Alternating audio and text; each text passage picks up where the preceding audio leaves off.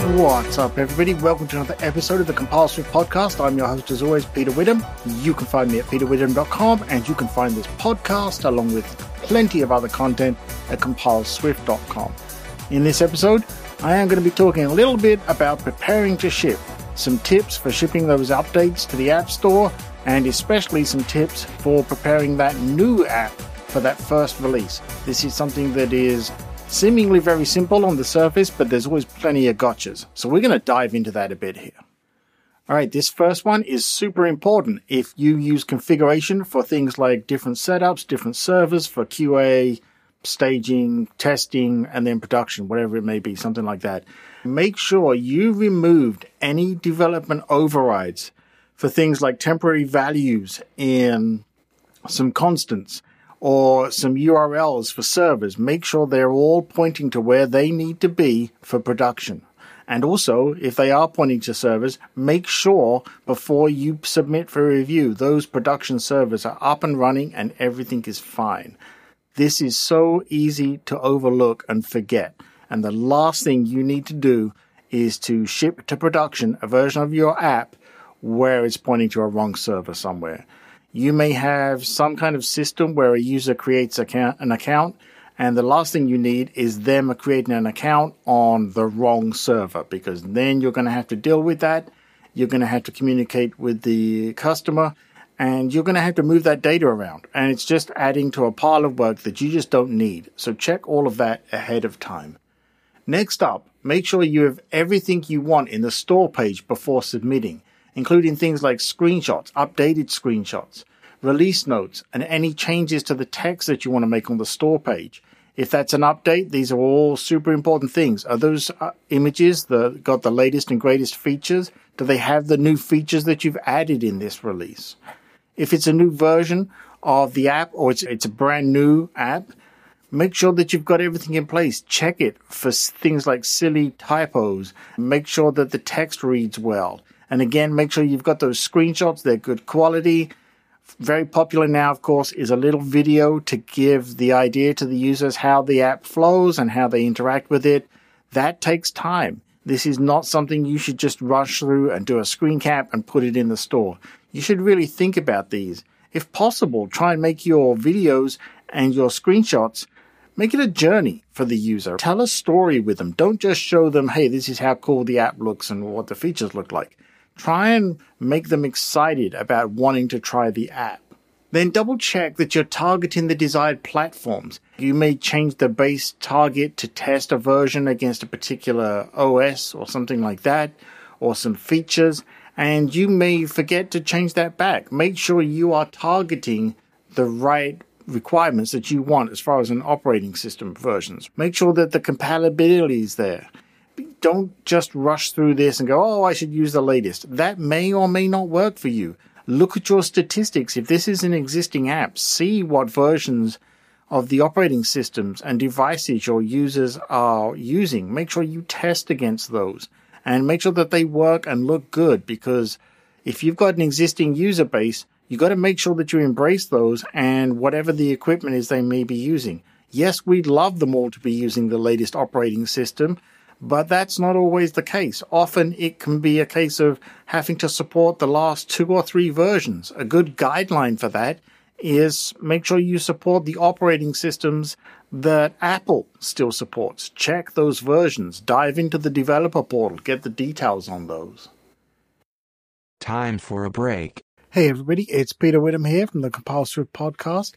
I'm going to tell you about Setapp. Setapp is a service that provides a subscription fee of just $10 a month, and you get access to over 200 Mac applications, and it's also available now on iOS as part of that deal.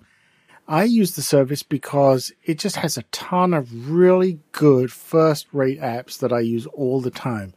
And for me, it's invaluable as a developer to have access to tools for things like APIs, for planning projects, writing emails, writing documentation. And you can get all of these things, including database apps, all of that kind of stuff, right there on the Setapp service for just $10 a month. You can use as many or as few applications as you need. If you're interested in checking this out, go to peterwidom.com, peterwitham.com, petapp.com/setapp, SETAPP. And you can see the details there.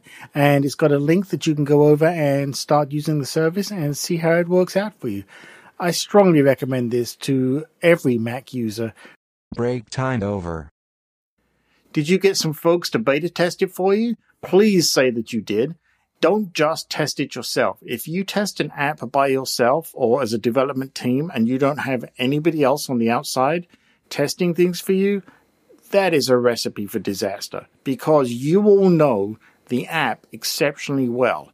You have these preconceived notions of how people are going to use that app, and you expect that they will use the workflows that you want them to. Well, I got news for you. That is rarely the case. And you should have some folks outside of the development team, preferably people who know as little as possible about using your app, and have them test it and provide you feedback. Did they come up with some weird workflow that you did not expect and it caused a problem? You're not going to be able to figure that out for yourself. You need them to go do that and to try and break your app, because you will always be guiding yourself. As much as you think that you're going to be testing it for breaking it and everything else, you won't, because you know the app better than anybody. You are the worst person to test it. I know that sounds harsh, but trust me on this. You have preconceived notions. Subconsciously, you're going to use the app the way you built it. And rarely do users do that. We've all seen the memes, right? Take it into account. Don't be that app. Get some folks outside. If you can have a team, even better. But get people who don't know how to use the app, maybe through test flight or however you want to do it. But get folks other than your development team or yourself to test it and report back to you. And also, learn from that data. Don't just dismiss it. If someone says, well, I did this workflow and it didn't work, take that seriously, because if one person does it, I guarantee other users are going to do it too, okay? If this is a first release for an app, expect the unexpected and work on the store listing way before you plan to release it. There are also things you miss, and you won't need to go around at the last minute trying to pull it all together. A privacy policy. It is now required, and it is very easy to forget that you need to do that, and you're going to have that in place so you don't get a rejected review because you forgot to put one in. It's as simple as putting a web page up somewhere and pointing a URL, right? The simplest way to do it is just that, and that's going to solve the problem for you, but you have to do it. And also, App Store reviews now are so fast that, okay, you may think to yourself, I can submit it tomorrow and it'll be done by the weekend. Yeah, possibly, or maybe not. So plan ahead. You should plan ahead with pushing to the App Store for review just as much as you plan out all of those cycles, sprints, whatever, milestones for development. Think of it as the very last development task. Plan for a rejected review. It happens, believe me. I've had an update going before where it got rejected for things that have never changed since the app was released years ago. Because app reviewers, remember, these people, they have instructions that they're supposed to follow, and I'm sure they do. But each one is also going to take a unique interpretation of those instructions.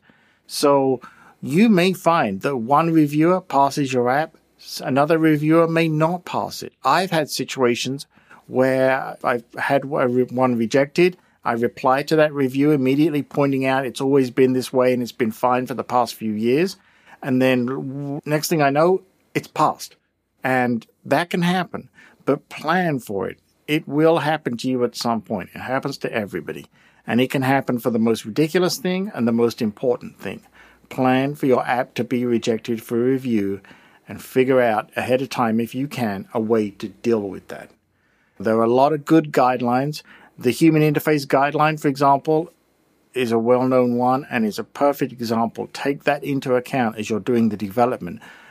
That will help you have a better chance at getting a good review and passing that review so you can go to the App Store.